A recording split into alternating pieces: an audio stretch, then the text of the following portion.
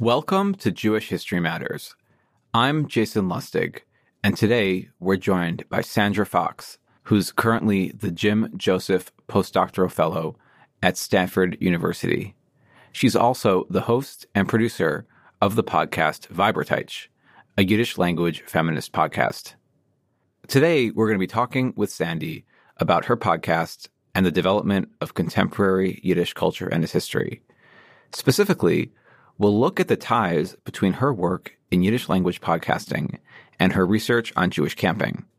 Sandy recently published an article in American Jewish History on these issues of post-Holocaust Yiddish culture titled Laboratories of Yiddishkeit, Post-War American Jewish Summer Camps and the Transformation of Yiddishism, which we'll be talking about, and I'll share a link in the show notes too. You can check out Viberteich online at Viberteich, that's VAYBERTAYTSH.com. Her episodes are in Yiddish, but she also has transcripts, and every once in a while also an episode in English. It's a fabulous and unique project, and I hope you'll check it out. Before we begin, I just want to thank you for listening, and if you want to share this episode, you can share the URL jewishhistory.fm/Yiddish podcast, where there's also a transcript and links to Viberteich and other topics that we talked about today. Hi, Sandy. Welcome to the podcast. Thank you. It's great to be here. Yeah. It's kind of funny talking about a podcast on a podcast. Yep. But there's a lot to talk about, I think. Definitely. I think for people who aren't familiar with Viberteich, it's a really fascinating project and a really exciting one, I think. A feminist podcast in Yiddish, right? There's so much to think about and talk about there. Do you maybe want to start us off by telling us a bit about the project, how you started the podcast, and what you've wanted to do with it? Yeah. Who is the audience that you want to reach? What do you want them to get out of it when they listen to it? Sure. I guess I'll start with how the idea occurred to me and sort of the beginnings. I started learning Yiddish in summer 2013 at Yiddish Farm, which, for those who don't know, is a Yiddish-speaking farm in upstate New York, where they hold summer and winter programs for students. But also there are people who live there and lead Yiddish-speaking lives while farming organically and making shmura matzah and other things. So I started learning Yiddish there at first just for graduate school exams. Did not think I was going to particularly fall for the language, but my friend was running the farm and he said, it'll be great. It'll be just like camp, which, we'll get to it. But I study camp. I went to camp. I thought, okay, that sounds better than an academic Yiddish program. Why not? I surprised myself by really enjoying learning Yiddish and feeling very connected to the language. I grew up in a Zionist youth movement. Hebrew culture was a big part of my youth. But at that time, I was starting to have more complicated feelings about that upbringing and about Israel. So that probably played into it. But in general, I really just fell for the music and the literature. And I also really loved the Yiddish-speaking community. So I think the seeds were planted for some kind of Yiddish-speaking project very early on. I really love radio and podcasts. And I'm fairly tech savvy, so I think podcasting seemed kind of an obvious direction. As soon as you speak Yiddish well enough to do any sort of cultural, production, people from different generations, the older generations, will come up to you, oh, write for the Vorwärts, write for Affenschwell, write for this journal, write for this. And I thought, I do a lot of writing as a graduate student back then, now postdoc. I don't really want to write for my side project. And so I thought that a podcast was a really exciting new form of media for the Yiddish world, because when you're learning Yiddish, unlike other languages, you don't have sort of a giant treasure trove of audio or video to look at. If you're learning Hebrew, you're learning French, you can go on YouTube and watch videos, you can listen to radio. But with Yiddish, you have certain limitations in terms of contemporary stuff. So I felt there was a need for something people could listen to. I learned a lot of my Hebrew through just listening to radio and music. And I also, I had identified as a feminist from a very early age, probably in middle school even, when I was exposed to the Riot Girl music movement, which is a sort of offshoot of punk, a feminist music movement. But in graduate school, it became more clear to me what exactly it's like to be a woman in many fields. And I think I had sort of a feminist awakening that was more tachlis, more actual of, okay, this is why this movement exists. At the same time, a lot of the people I was learning Yiddish from, the people who sort of, I don't know, were the gatekeepers of the Yiddish world, were mostly male.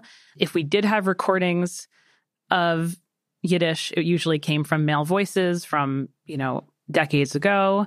And I didn't really see a lot of examples to gather how women speak or spoke Yiddish. And so it was very clear to me. I never really debated having a different kind of Yiddish podcast. It was clear that it had to be a podcast that was about something that wasn't Yiddish, in Yiddish, rather than a podcast about Yiddish in Yiddish.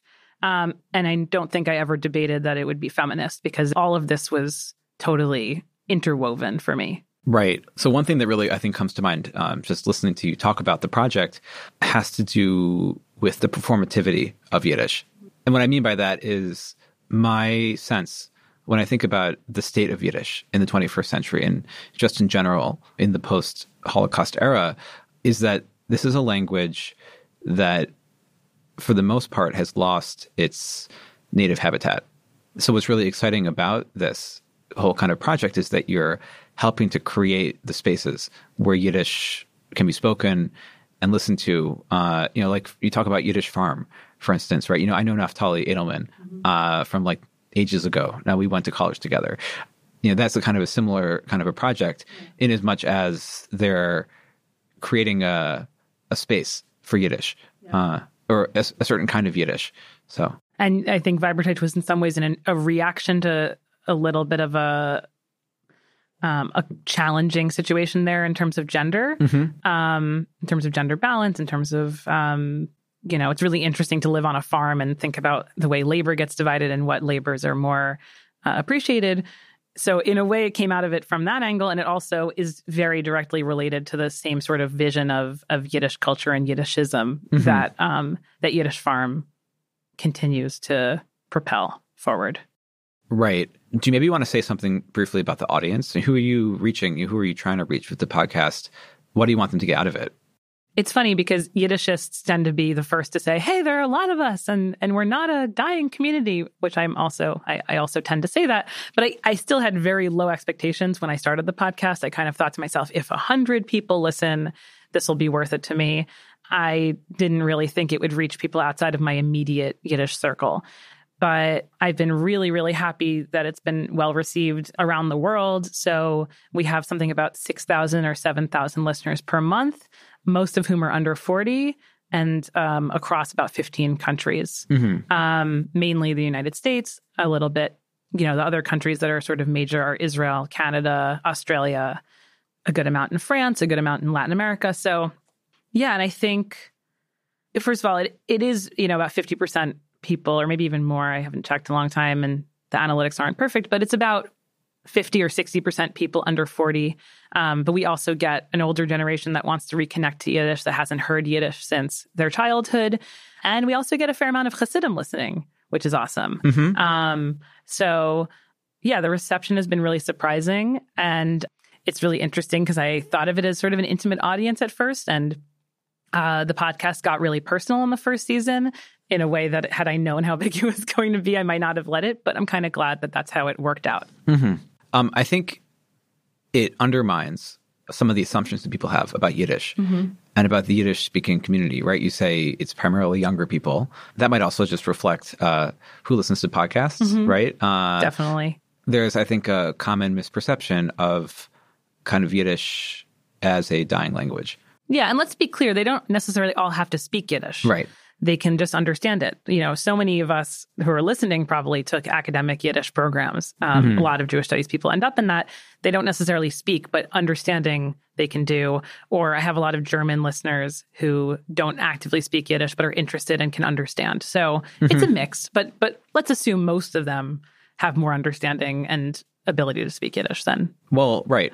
But I just think that it helps us to rethink the state of Yiddish in 2019 a little bit. Absolutely. It's one of these things that everyone just accepts as true, even though according to, I think, UNESCO, which tracks dying languages, it's not by any means a dying language. It doesn't meet any of the markers for what one would even call endangered, I believe. I'm pretty sure that it's actually growing because of the Hasidic community. People often disregard Hasidic Yiddish or Hasidim in general as having a culture whatsoever. Kind of like, oh, well, the Hasidim speak it, but that doesn't matter. Why doesn't that matter? That's lots of people. Right. So when you say Hasidim, can we break that down a bit? Obviously, there are lots of different kinds of Hasidim, and it doesn't really reflect also all ultra-Orthodox Jews, right? Sure. So when you say that, are you thinking mostly about the ultra-Orthodox community in New York or in Israel? And the reason why I ask is just because when we think about the way in which we can break down some of our preconceived notions, one of the things that is known to be true, but is, of course, much more complicated than the myth is this idea that the ultra-Orthodox are disconnected from contemporary society. And the technology is something that, the internet in particular, is something that they avoid, or they've been told to avoid by their religious leaders. And then, of course, we know that people are on the internet. Yes. And so listening to the podcast, in a way, reflects their engagement also with our contemporary technological world. Right. So, I mean, you probably know, but podcast analytics aren't perfect. It's hard to know exactly where they are, exactly who's Hasidic. If I see Brooklyn, that could be me. That could be a friend of mine, or that could be a Hasid in Borough Park. Who's to say? So I can't know how many are listening precisely or where they are. I just know I've gotten personal emails, usually anonymous, from Hasidim asking to broach different topics or reaching out that they like the show. We don't understand yet the diversity of Hasidim. There's a lot of breaking them down into Hasidim and ex-Hasidim, but there are a lot of people who are on sort of the fringes or who are still part of the Hasidic community, but at home live very different lives. Obviously, smartphones have a lot to do with that. I've just noticed that there's a pretty interesting community of kind of these fringe Hasidim who are still part of the community, but also have one foot out on Instagram. I think the reason they're on Instagram, and this might be the same reason why they listen to podcasts, is because you don't need a computer, you just need a phone. And you think maybe the phones are less policed in a way. They're more personal. They can't be as policed, right? You can hide a phone. So a lot more of them have smartphones. And then they'll have, sometimes Hasidim will have, kosher phones. And then that's sort of the dummy phone when they actually have WhatsApp. And so this is all stuff that, it's evolving and people haven't exactly studied it. So we don't have the sort of numbers that I'd love to have. But it is very exciting to me that for Hasidim who are interested in engaging in the secular world, or at least a broader realm of thought, that the podcast gets to be part of that, especially for men who do not necessarily speak wonderful English. Right. So that's a little bit of an ironic twist, is I do have female Hasidic listeners, I'm sure, but I mostly get messages from men. Right. Which is like a whole nother interesting element when you think about restrictions on women's voices within the Orthodox world. Right. I mean, I think that we can talk about, broadly speaking, the question of women's voices in a whole range of spheres. When we look at the podcast as a feminist podcast that tries to bring forward and foreground women's voices, I think we could even just look on the website where I went online and it said that one of the goals is, and I'll just quote, it says, to highlight the stories and works of women and queer folk and to discuss feminist issues. This seems to me that there are two really critical elements here that go back to this question of women's voices, which is that in general, the medium of radio, if we look at its history, has been dominated by men. And this is also true of podcasting. This is one of the challenges, I think, across the board that we see. Like if you look at like the top 100 podcasts or whatever, like 80 of them or something are hosted by men. So there's that. And then another thing just has to do with when we think about the history of the so-called gender of Yiddish. There's all sorts of interesting issues here when we talk about Yiddish and we talk about radio and women's voices. So I think that that's something we could think about a little bit. Yeah. I guess I'll just start with a personal story that happened to me not too long ago. I was giving a talk at the Center for Jewish History, and I was just setting up, I guess. And a man in the audience came up to me and he said, "Hey, are you the speaker today?" I said, "Yes, I am. I'm Sandy. Nice to meet you." He said, "I was just wondering, are you going to be saying like a lot? Because I really hate when people say like a lot." And I was livid. I mean, I was really, really, really angry because the fact is that women in all sorts of worlds and fields, our voices are denigrated. They're not treated with respect. The way we speak is picked apart, as if men don't say like, as if men don't use things like vocal fry. They do. Yeah. So for me to make a podcast that centered women's voices and combat the sort of stereotypes that women's voices are irritating or non-authoritative, and specifically that, I'm a millennial, as much as I don't love that word, millennial women, our voices are constantly critiqued. So it has a lot to do with that. In particular, speaking in a second or third language is really hard for everyone. But I noticed that in the Yiddish world, a lot of women were quieter than men because they'd say, I'm not ready to perform or to record or to do whatever in Yiddish until I'm fluent. But I just didn't see that same kind of timid attitude among my male friends who were learning Yiddish. So kind of saying, you know what, we're here, we speak Yiddish. It's never going to be perfect, but we're going to do it anyway. So sort of eschewing this sort of perfectionism that comes out of women being so critiqued whenever they say anything, whether it's vocal fry or the word like, which are all things that men do too. There's studies that show that the way women speak eventually become the popular way to speak for everyone. And this discrimination also comes for women as well. It can be generational. It can be in the same generation. But the point is, I think for me, it was personally empowering to say, okay, my Yiddish isn't perfect, but I'm going to get in front of the microphone and I'm going to create something anyway, because I definitely also fall victim to a sort of idea of perfectionism that is unachievable. That I just don't see my male friends going through. It's kind of like when you're teaching a class and you notice that women speak less often.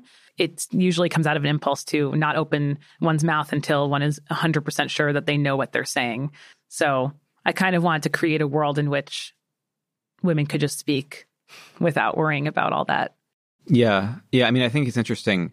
You're kind of connecting the project to a whole range of issues about women's voices, right? And so this is one of the ways where you're saying it was kind of obvious to create a feminist podcast. In a certain way, it was going to be feminist no matter what you were going to do, just in terms of the format and the framing. But I mean, I think that part of what's going on here as well that's so important, and I feel like we've talked about this, not on the podcast, but it's something that I think people are talking about and trying to engage with more and more in a way that's self-critical and trying to be better about it, is that I think it's important to be including some of these feminist issues and women's voices in our society at large, in podcasting as a medium, right? Where, as I mentioned, this is actually like a major problem, and something that I also notice whenever I have had like multiple guests on a podcast, and one of them is a man and one of them is a woman. And then we have the conversation, and then I go to edit it, or I go to listen to it, and I realize the male guest just talks twice as much as the female guest, right? So there's that. And then, of course, if you look even at like the first season of this podcast, astute listeners will notice that there were like 2 episodes out of 10 or whatever that had female guests on the podcast. And so this is something that I've been working on as well, of trying to sort of shift the gender balance on this particular podcast. But this is just a long way of saying that I think this question of whose voices are being heard and who's being given a platform is really important in our society at large, and also in academia in general. So I think that this is really important. Yeah. And I can't overemphasize how empowering it has been for me, even when I'm just alone in my apartment in my pajamas recording Viberteich, to put my voice out there. Yeah. It's almost therapeutic. Yeah. I mean, it's also good practice, right? It's good to use a language. So absolutely. There was a little bit of a practical element about that too, that I was like, I was leaving New York for a while. So I was leaving my Yiddishist enclave of Prospect Heights, Crown Heights, Brooklyn, to be in Israel, where my partner's from, for the last couple of years of writing and for my first postdoc. So how was I going to keep up my Yiddish? And Viberteich really has helped with that. Yeah. I mean, one other thing to think about here, to sort of think a little bit more about the question of gender is about this relationship between language and gender. There are a lot of people who've been writing about diglossic societies, right? Societies where people speak more than one language, like code switching and so on and so forth. And in these contexts, often different languages are relegated or reserved for different kind of environments or situations, and thus to different genders. So it's fascinating to me in a certain way, just based off of my own study of the history of Yiddish and the history of language in general, to have a feminist podcast in Yiddish. It seems kind of so obvious to tie in so well with so much of what people like Naomi Seibin, for instance, have written about the discourse about Yiddish in the 19th century and the debates about sort of the mama lashon, right? The mother tongue, literally, right. As a kind of a feminine language versus Hebrew, which people tried to, at least in terms of the Zionist movement, the polemic against Yiddish, tried to articulate Hebrew as a masculine language. And of course, there's a certain kind of polemic and flattening to this discourse that we need to unpack. And that's what that whole literature and that whole scholarship is really about, because it's really the Zionists who are talking about Yiddish in this way. But it's actually not just the Zionists, because even the movement of Yiddishism, I guess starting with the Chernovitz Conference officially, in a lot of ways raising the status of Yiddish and raising it as legitimate and not a jargon. Right. That's also asserting it as sort of a male language. Mm-hmm. There was an inherent, understanding of Yiddish as it had been understood as Weiberdish, which is like Weiberteich. The name comes from the concept of Weiberteich, which was kind of translations of Jewish text for women or Weiberdische Männer, feminine men who could not read Lashon Kodesh. So inherent in Yiddishism in the early 20th century was this idea of turning the mama lashon into something legitimate inherently that meant male. Mm-hmm. So it's not just Zionist. I mean, there's obviously a relationship there, but even within Yiddish circles, Yiddish writers of the time period, kind of how do we give legitimacy to Yiddish so it's not just a language for women? Right. And that the impulse to make Yiddish legitimate still exists among Yiddishists today. And many of the most passionate Yiddishists, I would say, the most strict about it, let's say, are men. Mm-hmm. So there's actually stuff happening 100 years later that have to do with the idea of Yiddish as male, that male equals legitimate, not a jargon, not a Weiberdische Sprach. Yeah. I mean, I guess part of what I was trying to sort of think about there was, do you think, in what ways do you think about the podcast and about its place within 21st century Yiddish culture and Yiddishism, in relationship to this question of gender and how it's been historically utilized, like as you said, as a marker of authority, like to code one language as one gender and one language as another, and how that shifts and changes over time. I think it's just really fascinating. Yeah, I mean, a lot of the people who are very passionate about Yiddish today are women or part of the queer community. Mm-hmm. There seems to be a big overlap there. So we're not only talking about gender in terms of male and female, but also a wider spectrum of gender and of sexuality.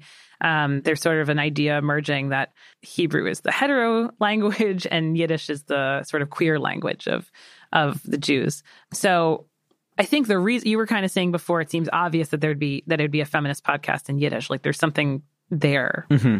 I think that's because there is already such an audience or community of Yiddish speakers who would identify as feminist or queer. But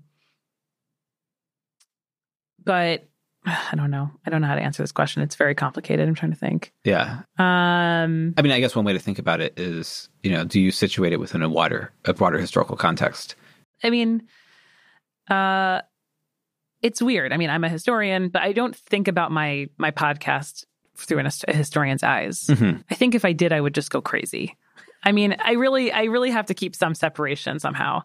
Right. Maybe I'll be able to do it when I'm older and I'm further away from it. But, I don't think about the history of Yiddish radio when I'm making Weiberteich. I really don't. I think about Terry Gross and Fresh Air. I think about the history of feminist radio in the 60s and 70s. It's really funny, but I just don't think about it. I mean, it's definitely there. Like the Yiddishism aspect is 100% there. Mm-hmm. But in terms of thinking about it through the lens of Yiddish cultural history, I'd be lying if I said that that's what I think about. I really think about the contemporary Yiddishist community and what we need. That's where my head is at when I'm doing this. When I'm doing historical projects, my head is in the past. But I think that's what people like about Viberteich. I mean, I get feedback that this feels fresh. It feels modern. It feels relevant. It doesn't feel like I'm constantly hearkening back to a nostalgic vision of a Yiddish-speaking past. I'm trying to create a Yiddish-speaking now. Right. I mean, I'm not implying that you are, trying to get back to to some golden age of Yiddish. Yeah. But I mean, I think it's interesting that you say that there's not really a connection between your scholarly work and the podcast, because it seems to me, especially after reading through and talking to you about some of your work, that there is a connection in terms of your interest in, like you said, the post-war Yiddish culture as part of your work on Jewish camp. Totally. No, there is a connection, but I just don't historicize Viberteich because, they come out my work comes out of a similar passion or interest, but I do feel like I have to keep them in separate quarters sometimes of my brain and of my heart, because there's just a different relationship between a scholar who's studying Yiddish culture and someone producing Yiddishist content or Yiddishist culture. Right. In my article in American Jewish History about 2 Yiddish summer camps, Boybrook and Hemshech, in the years after the war and the decades after the war, I do make this connection between the sort of reconstitution of Yiddishism that occurs at those camps from a national linguistic movement into a pathway towards what they would consider to be kind of authentic Jewishness in the post-war period. What I argue in part in the conclusion is that while those camps closed at the end of the 1970s, the pattern they created, the way in which they reconstituted Yiddishism, is very much related to the sort of Yiddishist projects that we see today, which of course does include things like my own podcast. So there's obviously a connection there. But I do think if I look at my personal life or my sort of this project from that perspective, I don't know if I'd be able to do it. Yeah. I mean, it's interesting. We could talk a lot about that article, which I found to be so fascinating and a really exciting sort of look at camps and also at Yiddish culture. You mentioned this question of authenticity, which I'm going to put in quotes. We all put it in quotes. Just presumed at this point. Well, no, but you can't see it when it's on a podcast, right? Yeah. You've written about how for the kids who are at these camps, they have a feeling that there's a kind of authenticity through language. And even in the name of one of them, which is Hemshech, which literally means continuity, in both Hebrew and in Yiddish. So it's remarkable because, and this also ties into some of the things that I think about a lot in my own research. It's this question of how Jewish people in the aftermath of the Holocaust tried to cope with the chasm and the destruction that had been wrought, and that people were trying to bridge this gap that was created with the destruction of European Jewry. But at the same time, when you look at what is happening in this particular context that you're writing about in terms of these Yiddish camps and American Jewry, is that this is also a way in which they're transforming the meaning of Yiddish and its place in American society. So I guess, when you're thinking about sort of this genealogy or this history of the development of Yiddish in the post-Holocaust era, you say that you don't really think about your project within this broader context, right? But what is the importance of continuity with the past when we're talking about the history of Yiddish in the post-war era and also in present moment in the 21st century?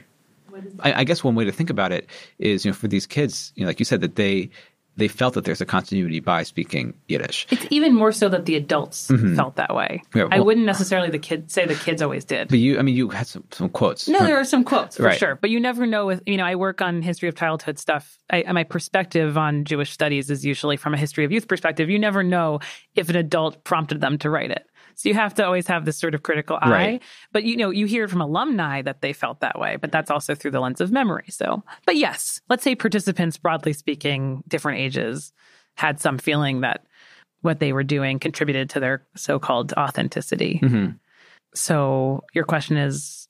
Well, I guess the question is, when you look at this history, right, and the way in which continuity and authenticity as concepts come up within that particular context? And do you think that it speaks in some way to a search for continuity that the Yiddish language represented for them?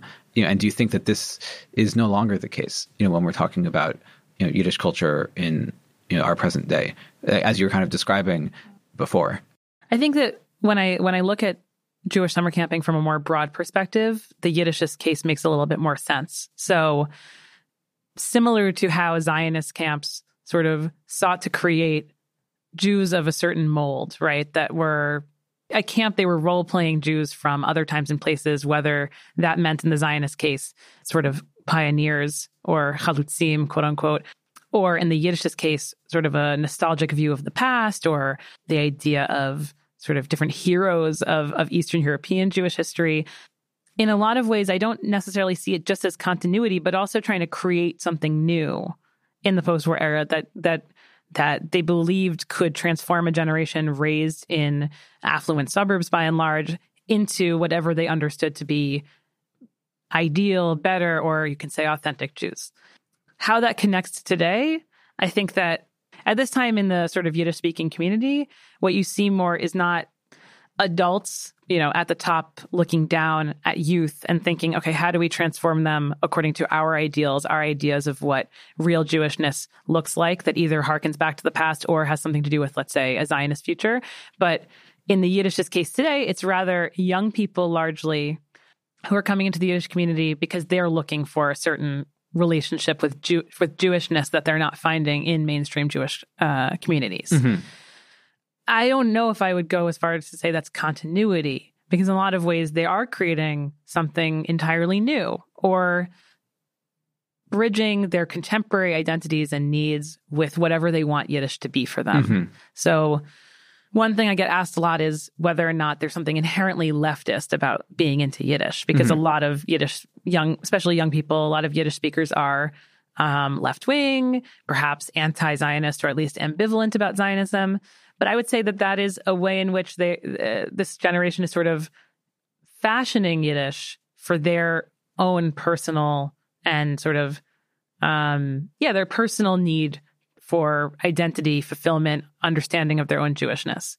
Right. So it's not perhaps continuity of the past. It's rather kind of taking what they envision the past was like and molding it to whatever their needs are. Right. So in that way, they're very similar to the post-war Yiddishists who are doing that in camp, taking Yiddishism and turning it into something different and useful, fashioning it into a tool towards whatever they believe to be an ideal identity. Mm-hmm. But in this case, I think that in this generation, it's coming less from top down and more from bottom up, where it's more coming from youth. And that might be because, as my work shows, my broader work that isn't about just the Yiddish camps, but about the Zionist camps, the denominational camps as well, there's this broader Israelification of American Jewish culture that, in particular now, is being brought into question by millennials. Mm-hmm. And Yiddish is a very convenient, I guess I would say, alternative path or replacement for an identity for many of us who grew up in Jewish communities in the 90s and early 2000s, that was extremely Israel-centric. Yeah. I mean, especially when you think about, again, the history of Yiddish, mm-hmm. right? History of Yivo, and of kind of this tradition of diasporism that is connected with that whole tradition. Definitely. And so you see Yiddish gaining a lot of popularity in a lot of left-wing organizations like Jews for Racial and Economic Justice, or even in If Not Now to a degree, because, in a way, those organizations are questioning not just Israelification, but also just sort of a one-dimensional American Jewish culture. And so a lot of young Yiddishists are asking, was there more to the story than just, the Holocaust or just Israel? And it's my hope that conversation will also lead into broader awareness of other Jewish cultures and not just Yiddish culture, Ladino, Judeo-Arabic. Yeah, I mean, I think that there are a whole series of these kinds of historical contexts that we can think about the development of Yiddish mm-hmm. in the post-war era. Like Jeffrey Chandler, for instance, has written pretty extensively about the idea of post-vernacular Yiddish, right? Mm-hmm. The idea that Yiddish has become a language that people engage with without speaking, right? So obviously, I think here, your project and your interest in sort of Yiddishism and the development of sort of a more vernacular Yiddish culture obviously is kind of in contrast with that whole way of thinking about Yiddish as well. Yeah, I mean, I think Chandler's work is correct that there's a much larger segment of the community that's interacting with Yiddish from a post-vernacular perspective. I mean, a good way to relate that to my podcast is people will say, it's really in Yiddish? So you're saying I can't listen to it unless I speak Yiddish? No, you literally cannot listen to it unless you speak Yiddish. Like, it's not for everyone. Right. And that seems to really upset people. I mean, especially Americans who are just, often completely overwhelmed by the idea of being fluent in a second language. So there is this post-vernacular element that Chandler, correctly describes, but these sort of the Yiddishists I study and the contemporary ones who I interact with are in many ways fighting against that and saying it can remain a vernacular, and they're not particularly interested in the post-vernacular ways of engaging with it and actually can get rather offended by it, right? The whole idea that Yiddish is funny and you're going to put it on a T-shirt. So it's the exact kind of thing that makes Yiddishists really angry. I think for good reason, right? Like in as much as it relegates it to a secondary or a second status. Yeah, it's just demeaning. Or people will say, I'll be on a different podcast. Let's say I was on Unorthodox Tablets show, and they said, speak Yiddish for us, like it's Dance Monkey. I mean, what are you talking about? It's a language. So it's obviously, it's both. And I'm not saying that the group of people I study or engage with is particularly huge in number, right? But I think that by studying, one of the things I'm hoping to show as I write my book and get it out there is that by looking at engagements with Yiddish culture alongside sort of more mainstream stories we know about in the post-war period, alongside Zionism, the rise of, suburban Judaism and the denominations, the intermarriage crisis, that actually Yiddish can be a way of shedding light onto these broader trends. Well, yeah, I mean, I think one of the themes that comes up a lot when we're talking about, why Jewish history matters is that a group that is small in number can be important. You don't have to have the numbers for it to be significant. And I think the same thing is true when we look at Yiddish. Even if, there's only, however many tens of thousands of people around the world who speak Yiddish, it doesn't mean that it's not an important subject or an important language. Right. And you can tell that it sort of matters to people. I'm putting matters in quotes because I don't know. It's difficult to gauge what matters is or how much it matters to people. But Yiddish strikes a chord with people. That's one thing that I've learned from doing Viberteich. I mean, it gets a lot of press. It gets a lot of attention. We have a lot of Instagram followers who don't speak Yiddish because people do care about Yiddish even if they don't speak it. Mm-hmm. So the reverberations of the sort of Yiddishist projects that are occurring are greater than the number of people who participated in it or learned Yiddish. Right. I mean, I think one of the things that's also interesting, and it ties back into this article that you wrote, is that there's a commonly understood narrative about the history of Yiddish, about the idea of Yiddish as a dying language and about the idea of Yiddish revival. And in some ways, I would say it's interesting. It kind of mirrors the way in which people, I'm talking about sort of regular people, they think about the revival of Hebrew. Like many people think about the modern day revival of modern and Israeli Hebrew in the same terms of a quote unquote dead language that gets quote unquote revived starting in the 1880s, more or less, right? And of course, it's not really the way it was. It was never a dead language, and the revival, it's complicated. Right. But part of what you were talking about in the article, talking about Yiddish language camps and also kind of more recent developments, is that you were saying that what's been happening over the past, say, 20 years, for instance, is not really a revival in any particular sense. I mean, that was my understanding of it, just that you're kind of trying to help us to rethink the entire history of the development of Yiddish over the past few generations. And in this context, the podcast also fits into a rethinking about the nature of Yiddish and its place in 21st century Jewish culture. Yeah, it doesn't seem to me that there was any particular moment in which Yiddishist activism ended, or that there was no kind of youth movement or activity that was going on that represented a certain Yiddishist point of view. I think when people are talking about revival, what they're really talking about is, I mean, first of all, there has been a klezmer revival, but that should not necessarily be conflated with a Yiddish revival, although there's relationships between those two things. The change is, and this is something that Sarah Rachel Schechter, who's the editor of the Forward, says a lot, like Yiddish is suddenly cool. I mean, I think that's what they sort of mean by revivals. There's been a change in perspective about Yiddish from something nostalgic to something that a lot of young people in particular are finding really hip these days. But I don't think that constitutes a revival. I don't know. A lot of the people who I would say they love Yiddish or think Yiddish is cool, they're not actually going out to learn it. They're also engaging with it post-vernacularly. So it's hard for me to look at it as a revival as much as there's been sort of this steady interest that is changing all the time. That Yiddish is being used to fill gaps in people's personal experiences or their Judaism or help people make connections to their ancestors. It's always been it's been there. It's just that now it's getting a lot of attention because somehow it's become cool and hip, which is, it's interesting. And I don't think we're going to fully understand that as historians until we have some distance from it, which is why it's hard for me to historicize what I'm doing, because I think it's still just like it's this evolving story. Well, right. You're part of it. I'm part of it. Yeah. And it's changing all the time.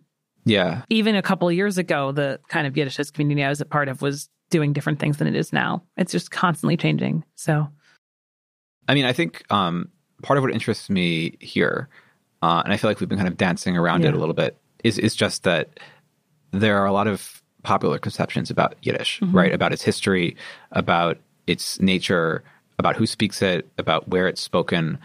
And so one of the things that we've kind of touched upon a little bit earlier is the way in which Yiddish is sort of seen as a language of the left on the one hand, and also as a language of the ultra-Orthodox. One can even just think about representations of Yiddish in popular culture, just thinking about like some kind of recent points of reference.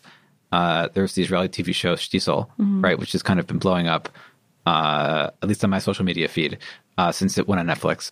And even like a couple of years ago, I think, there was an episode of High Maintenance, right? The show about the weed dealer. Yeah. I interviewed two of the women in that episode. Oh, yeah. Yeah. Well, right. But there was the episode where there were Yiddish-speaking actors. Right.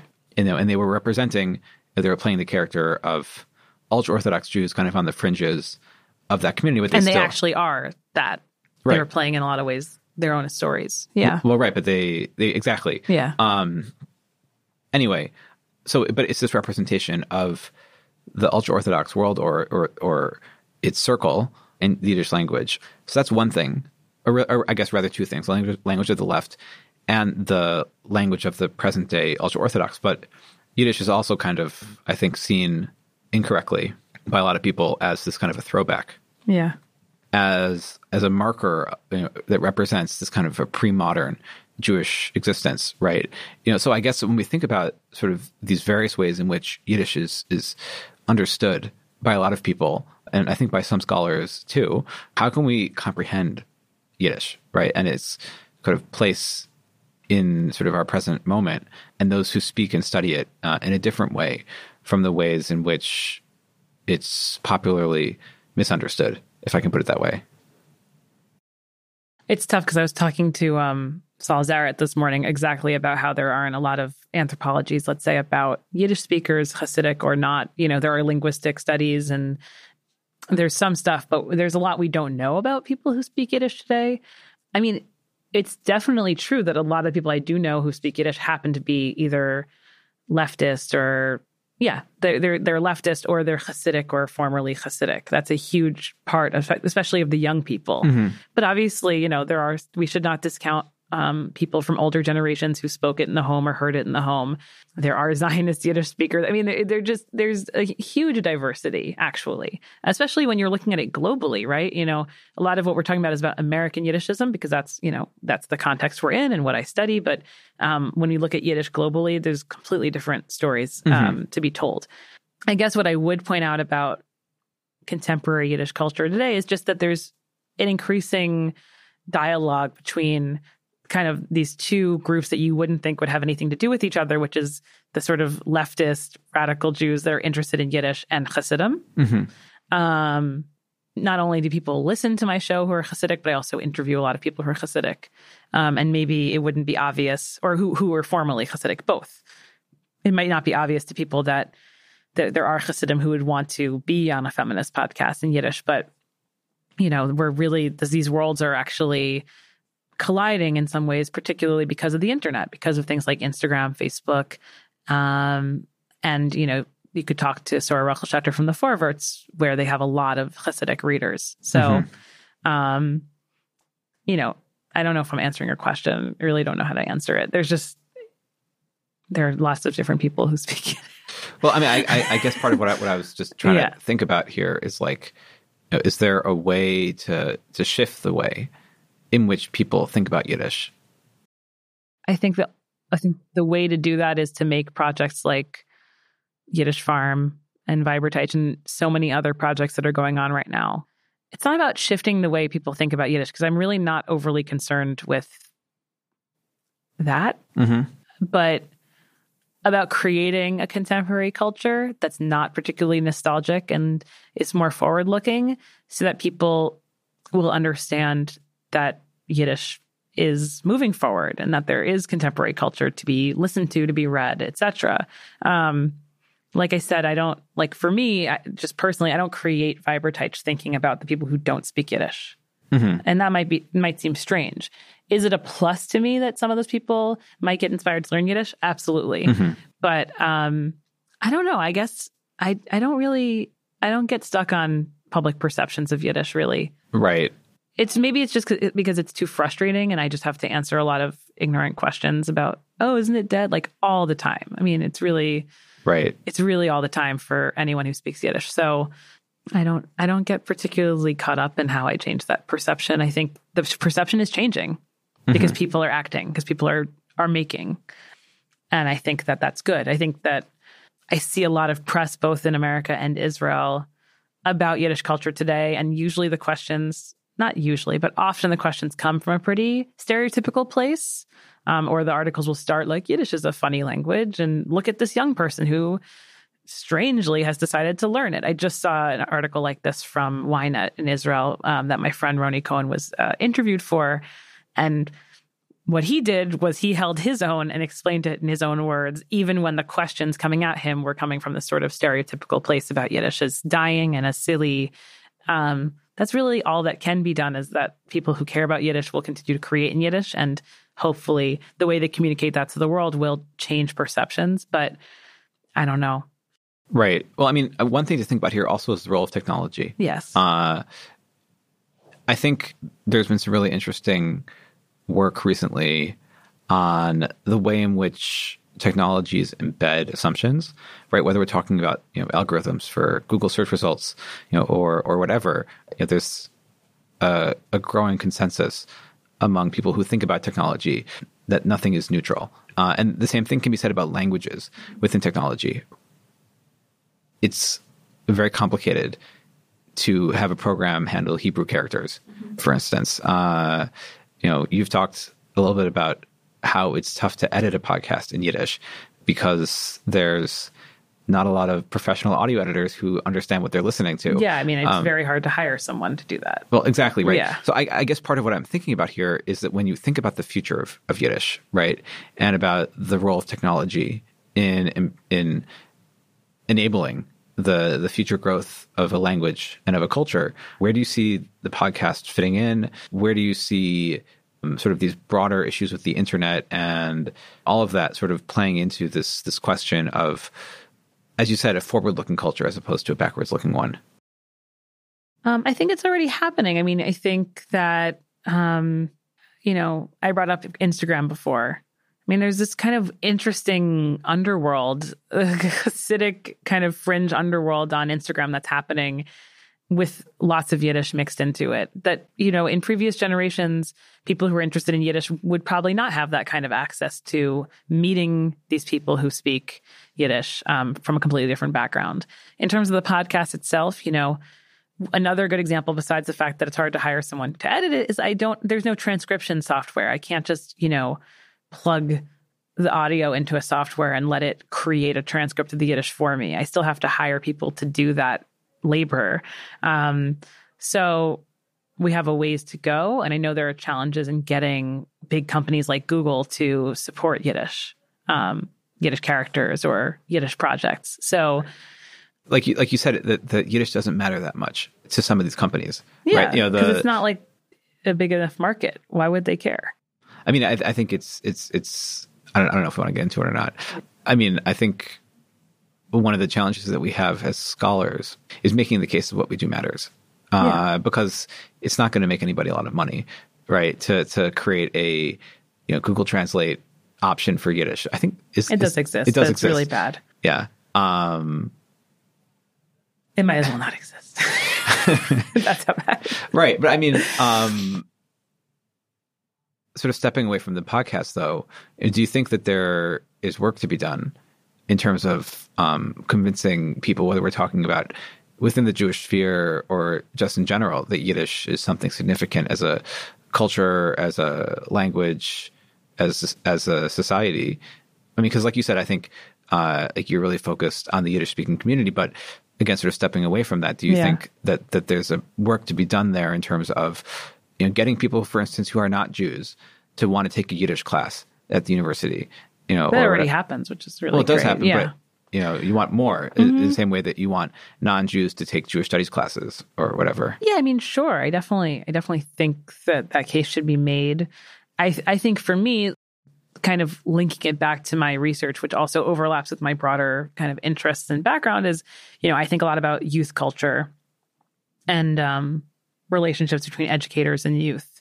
I happen to really think that American Jewish education has been extremely one-dimensional in terms of how Jewish history is taught, in terms of how Jewish culture is taught. So I wouldn't just say that Yiddish matters. I would just say that kind of the plurality of Jewish cultures really matter. And that, if the people who, fund different programs to save our generation from assimilation and intermarriage, we would really think about what the failings were in our educations, I don't think many of them would admit that it's sort of one-dimensional Jewish education that's partly at fault. But what I'm trying to say is that I definitely, Yiddish matters to me, but what I'm more concerned about is that people find something that matters to them. So I have trouble just saying Yiddish matters. Like, to me, all of these different Jewish cultural things matter. I don't place Yiddish above, Sephardic culture or Mizrahi culture. I just think it's great if in general we knew more about histories besides, persecution and by we, I mean the public more so, but persecution, Holocaust, Israel, that's it. Right. I mean, I wasn't trying to imply that you were discounting the other Jewish cultures. No, of course, I know. No, but I mean, I think it is interesting, in as much as there are kind of two hegemonic narratives of Jewish history, I think that one can talk about. The first one, the first one you just mentioned, right? Thinking about, especially in terms of the Jewish education in contemporary America and the centrality of Israel within that. Which I really track in my work. It's not even just contemporary. It's begun a long time ago. Well, no, I didn't mean... Yeah. Right, exactly. I think, so there's the centrality of Israel, and then there's also the centrality of Eastern European Jewry. And to some extent, the Eastern European Jewish cultural heritage has been, as you pointed out, undermined by the hegemony of Israeli culture and of Hebrew culture as a result of the political developments of the past century. So there's that. And then there's, of course, all those non-Ashkenazi Jewish cultures that just never get discussed in any case by anybody, outside a handful of scholars who are looking at North African Jewish culture or Jews in what's now modern day Iraq, so on and so forth.